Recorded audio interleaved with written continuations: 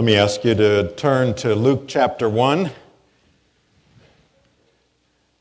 Luke 1, and we are going to, in a moment, read from verse 68 as we begin our Advent series. By the way, 4 weeks from today is Christmas. Just a reminder, we are well into that time of year. We're going to look this Advent season at what some have called the songs of the Nativity, the songs of Christmas, and they are specifically in the Gospel of Luke. Now, one theologian identifies those songs as the last of the Hebrew Psalms and the first of the Christian hymns. They appear only in Luke. Another writer suggests that Luke understood that the gospel is and must be a musical. It's not enough simply to say what God has done to save us. What He has done needs to be celebrated in song. Now, today we're going to look at Zechariah's song, sometimes called the Benedictus, which means blessed. In a moment when I read it, I want you to ask yourself, why? Why did they name it the Benedictus? What is it about this? And here we have just come out of the Beatitudes, where we see all of the various blesseds. And here it is again. His name was Zechariah.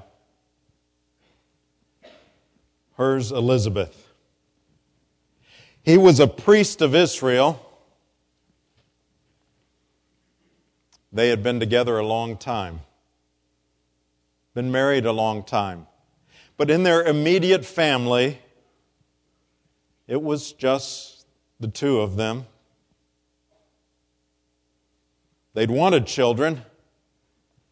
In fact, they had prayed about that. That was their ongoing prayer for many years. But now they were beyond that. They had come to realize God evidently is not going to answer that prayer for us. Certainly not the way we're praying it. We're far too old at this point.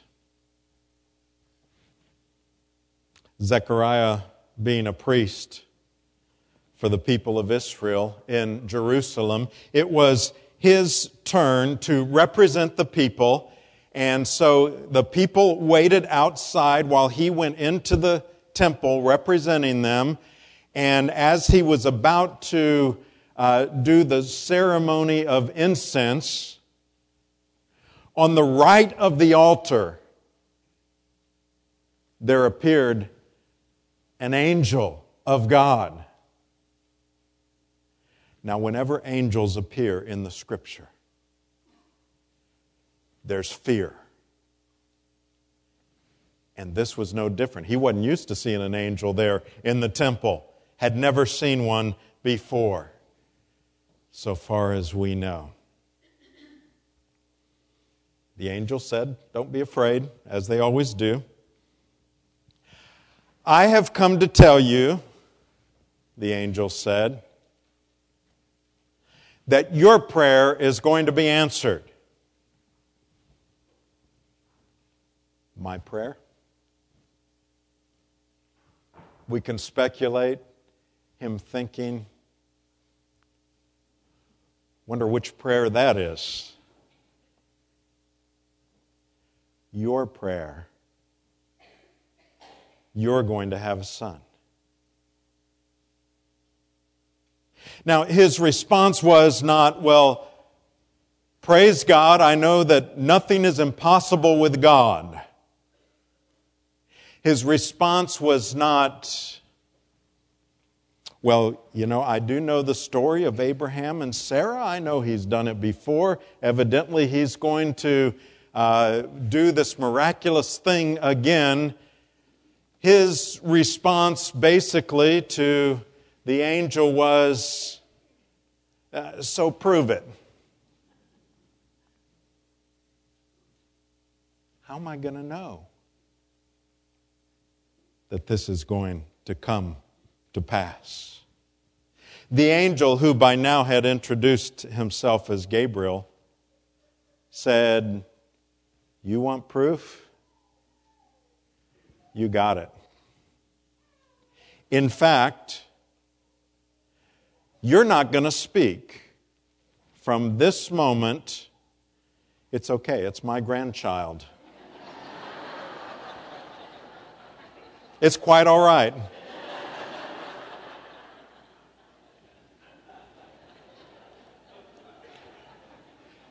You're not going to speak from this moment until the baby is born.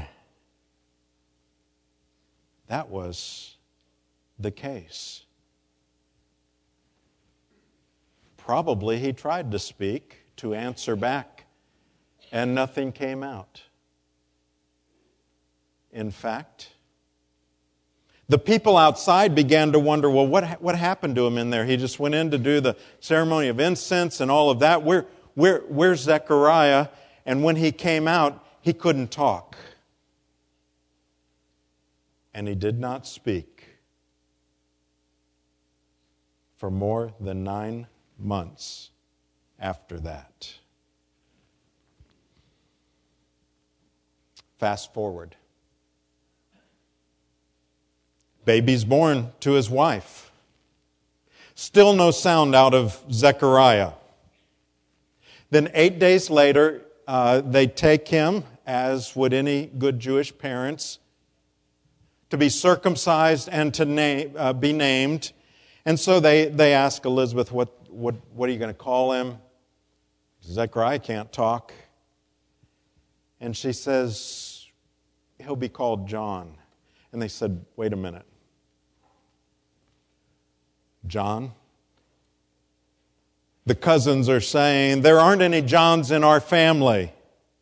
This is a firstborn son. A firstborn son you name after the father. This should be little Zechariah. Or at least after someone else in the family. And so they appealed to Zechariah. They signed to him, so maybe he couldn't hear either. We don't know that. But he signaled for them to give him a writing tablet. And they did. And he wrote on there, not, we're thinking about calling him John, maybe. His name is John. Well, the people were shocked at that. But they were more shocked at what was about to happen. And that is, after 9 months and 8 days or so, he began to speak. And oh, how he began to speak. Filled with the Holy Spirit of God, he began to speak prophecy. And he said, blessed be the Lord God of Israel, for He has visited and redeemed His people and has raised up a horn of salvation for us in the house of the servant David. Verse 70. As He spoke by the mouth of the holy prophets from of old, that we should be saved from our enemies and from the hand of all who hate us, to show the mercy promised to our fathers and to remember His holy covenant. The oath that He swore to our father Abraham to grant us that we, being delivered from the hand of our enemies, might serve Him without fear. In holiness and righteousness before Him all our days. And you, child, speaking to His Son, will be called the prophet of the Most High, for you will go before the Lord to prepare His ways, to give knowledge of salvation to His people in the forgiveness of their sins, because of the tender mercy of our God, whereby the sunrise shall visit us from on high, to give light to those who sit in darkness and in the shadow of death, to guide our feet into the way of peace. This is the word of the Lord. Thanks be to God. Let's bow together.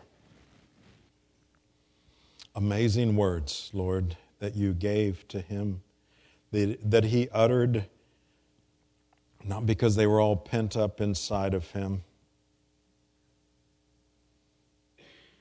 but because you saw fit to give your prophecy in that day for them and for us.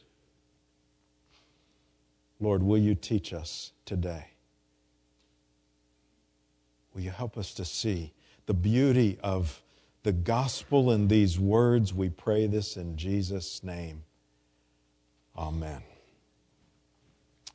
Now, I didn't read to you the verse before when he began to speak, which talks about the prophecy. Verse 67, it says, "And his father Zechariah was filled with the Holy Spirit and prophesied, saying." Now, there's one thing I want you to know here and see about this kind of a prophecy, and this is not at all unusual, but what you will see is he speaks in the past tense and also looking to the future. In other words, and we'll see this next week in talking about Mary's song as well. We see it in the Old Testament quite often. Here's the point. Sometimes when prophecy is uttered, it is so sure that it is going to take place that it is spoken of as if it had already happened. It had already been completed. But then there's always that aspect of that which will come as well. So he prophesies, but by faith talks about them as if they're already done. Now, what we're going to see in this prophecy is really a rather full-orbed understanding of the gospel that we talk about every single week here. And we're going to see it from a number of different aspects and angles and theological perspectives just in what he says as he utters these words out loud. And just put yourself in the position of those people. You know, you haven't heard him for all this time. What are going to be his first words? And that was them. Amazing. Verse 68. He says, "Blessed be the Lord God of Israel, for He has visited and redeemed His people." He has visited. Now, that's the doctrine of the incarnation. We've been singing about it all morning. And we will all throughout our Advent time. But just a reminder in terms of what the incarnation is. The way to remember it, incarne, in the flesh. If you can't remember that, think of chili con carne. That's not chili with beans. It is chili with flesh in it. I know. That's not appetizing, but you'll never forget that. In the flesh. God in the flesh. He has visited us. It is crucial that we get this. That salvation is not something that comes from man. If it was, He wouldn't have had to come in the flesh. But it always comes from God. True salvation, true relationship with God is going to start with God, be initiated by Him, completed by Him as well. It's about Him coming near to us. God going out of His way to come to us. Now, I have to tell you about Dietrich Bonhoeffer again. I know last Christmas I got his biography, and after reading that, it spurred me on to read a number of his other writings, and that's why all year I've been sprinkling sermons with things that he said. But here's one of the things that he wrote from prison to his fiancée. And this was prison before he was about to be executed. He didn't know whether that would be the case or not. But he wrote this eloquently. A prison cell in which one waits, hopes, does various unessential things, and is completely dependent on the fact that the door of freedom has to be opened from the outside, is not a bad picture of Advent. Do you get it? Here he is in the prison cell saying, here I am, and here I have my own little world. But you know, there's no hope from this side of me ever bursting out of that door. My only hope is for someone on the outside to open the gate. And Bonhoeffer says, that's not a bad picture of Advent. Here we are in darkness, without hope, going about our own little world.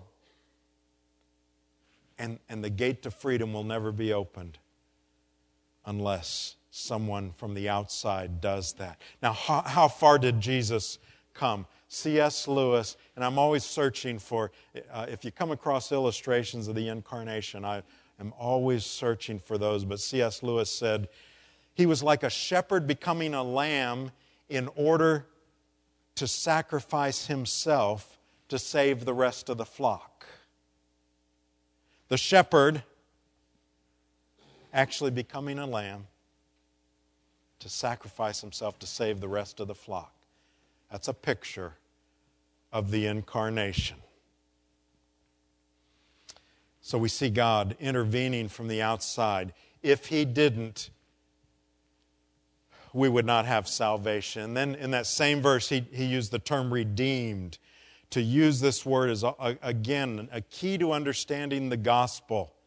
And sometimes we say it so often. We talk about redemption. We in Christian circles, we talk about it so much that it can begin to lose its impact or its meaning. He bought back, He purchased. That's what He did on the cross for us. We couldn't pay for our own sin because we're sinners. He could pay for our sin because He isn't a sinner. And so as we say, He lived the life that we should have lived, and He died the death that we deserved to die. And then verse 69, he used the phrase, horn of salvation. He's raised up a horn of salvation for us in the house of His servant David. Now, again, that phrase comes from the Old Testament, a number of different places. Wherever it talks about the horn, you can think of the horn of the animal. It pierces things. It protects the animal. It's a sign of strength. It's an important part of that animal for that animal's sake. And so whenever we see the word horn or horn of salvation, it's talking about the strength and power of salvation coming as a mighty act of God. And then in verse 70, he says, as He spoke by the mouth of His holy prophets from of old. He's talking about fulfilled prophecy. Now, as I said, he was prophesying under the power of the Holy Spirit and reminding them that this of this fulfillment of previous prophecy. And I think in our day, not being Jewish, we underestimate what prophecy meant to them. That was their hope. See, when we talk about salvation, we look back, as we were talking about earlier this morning. We look back at what Christ did. And so it's a matter of faith whether we are going to believe what He did was effective for us or not. But for them, it was all looking forward. And so it was precious to them. They held on to their prophetic utterances of those who spoke for God. It was their great hope. And then verse 71, he kind of talks here a bit about temporal help, that we should be saved from our enemies and from the hand of all who hate us. Now last week we talked about, from the Beatitudes, about persecution.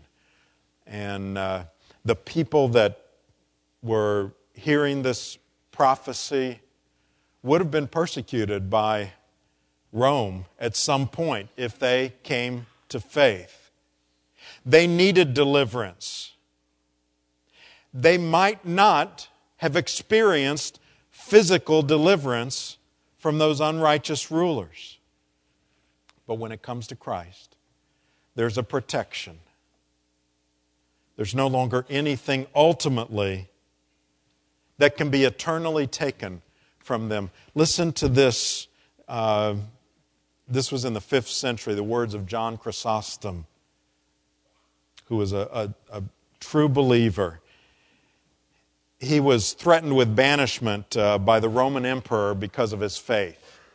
He understood that there wasn't really anything the emperor could do to him. The emperor threatened him with banishment. He said, "Thou cannot banish me, for this world is my Father's house. But I will slay thee," said the emperor. "Nay, thou cannot. For my life is hid with Christ in God." The emperor said, "I'll take away your treasures." "No, you cannot. For my treasure is in heaven and my heart is there." And finally the emperor said, "But I will drive you away from man and you shall have no friend left." "No, you cannot. For I have a friend in heaven from whom you cannot separate me. I defy you, for there is nothing that you can do to hurt me."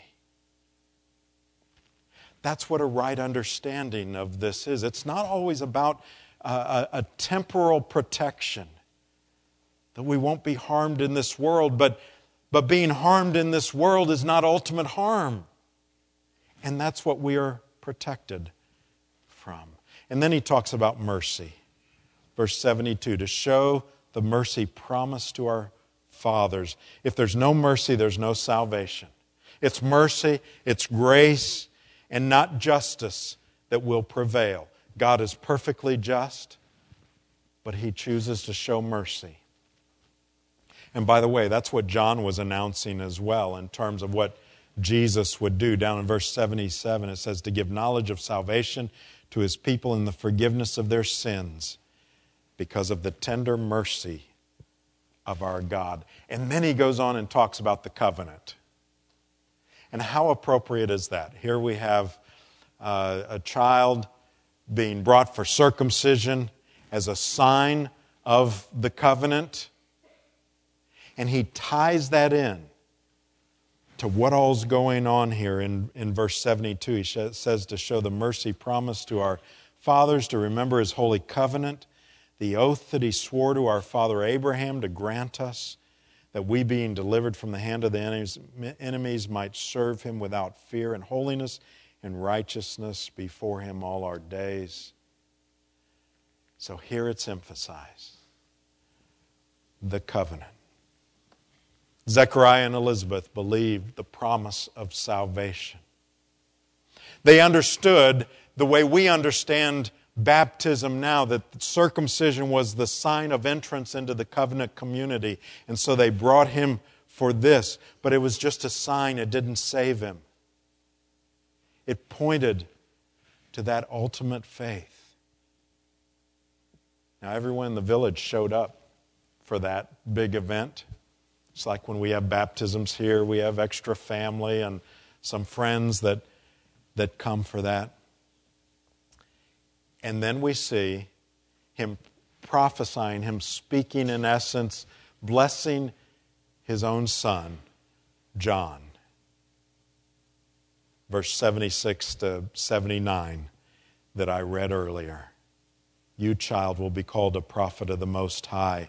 You will go before the Lord to prepare His ways. And then it explains what He's coming to do. Now, what's John's primary role? People would say, to prepare the way. And that's true. And in a large degree, the way he was preparing the way was to show the people there's another kind of salvation that is coming, and it may not be what you've been looking for. You might have been looking for salvation from Rome, salvation from those who are over you. But what he says here is this: that's not your greatest need. See, that's the problem for churches that would preach just to felt needs. In other words, okay, what are people feeling like they need? Let's preach to that, and we'll fill the church up and all that. And it's true, people will flock to that. But the problem is this: people don't always know what their biggest need is. They do have felt needs. They know what their biggest felt need is. But these people thought their greatest need was for freedom to prosper. Does that sound familiar? For those kinds of things. And he makes it clear. That's not your greatest need. You need light because you sit in darkness, in the shadow of death. And there is one that is coming that will guide you to peace. So how do we apply it? He talks about light and darkness. That's fulfillment of prophecy as well. Isaiah 60 verse 2. See, darkness covers the earth and thick darkness is over the peoples. I've told you about this. The only time I've ever seen pure darkness was when I was pastoring a church in Pennsylvania, coal mine country. We went down into a deep mine. They took me one day when the mine wasn't working down into a deep mine, hundreds of feet below the surface of the earth. I couldn't even think about it. It was too creepy. But I was there, and I had on the helmet with the lamp and all that, and the several that were with me said, okay, now, let's all turn our lights off. Now, you better believe I kept my hand on my light because I just knew they were going to run away and leave me in the mine and have a big laugh over me. But we turned off our lamps and stood there and could see nothing. And I remember doing this, and I could see nothing. Zero. Isaiah says, that's the plight of the world in their sin. There is no hope. They cannot find their own way. And John says, that's who's coming. The God who became man. James Edwards tells this true story took place back in 1957, August. 4 climbers, 2 Italians, 2 Germans, were climbing the 6,000-foot near vertical north face in the Swiss Alps. The 2 German climbers disappeared, never to be seen again. They never found them. The Italian climbers were stuck. They were dying. They were on a ledge. They couldn't go up. They couldn't go down. And they were stuck. Now, the Swiss Alpine Club had forbidden any kind of rescue attempts on that north face. It's just too dangerous. But some Swiss climbers on their own decided to try to mount a rescue for these Italian climbers that were stuck. So they lowered one climber named Alfred Hallapart down this 6,000-foot north face. They suspended him on a cable that was a fraction of an inch in size, and they lowered him down. This is how Hallapart described it in his own words. As I was lowered down the summit, my comrades on top grew further and further distant until they disappeared from sight. At this moment, I felt an indescribable aloneness. Then, for the first time, I peered down the abyss to the north face of the Eiger. The terror of the sight robbed me of breath.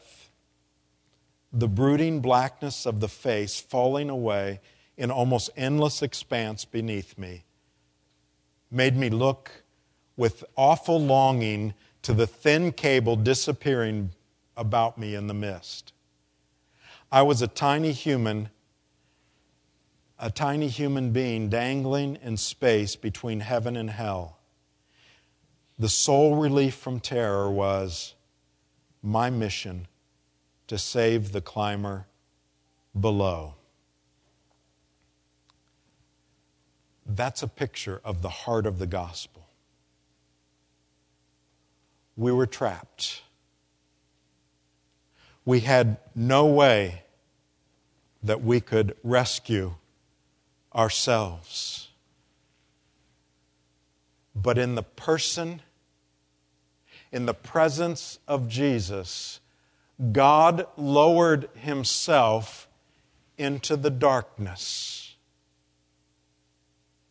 by Jesus becoming a tiny human being,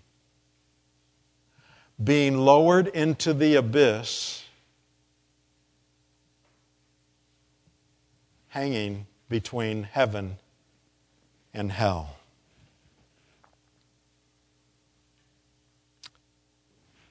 His incentive? Those He was coming to rescue. And that's us. That's the gospel.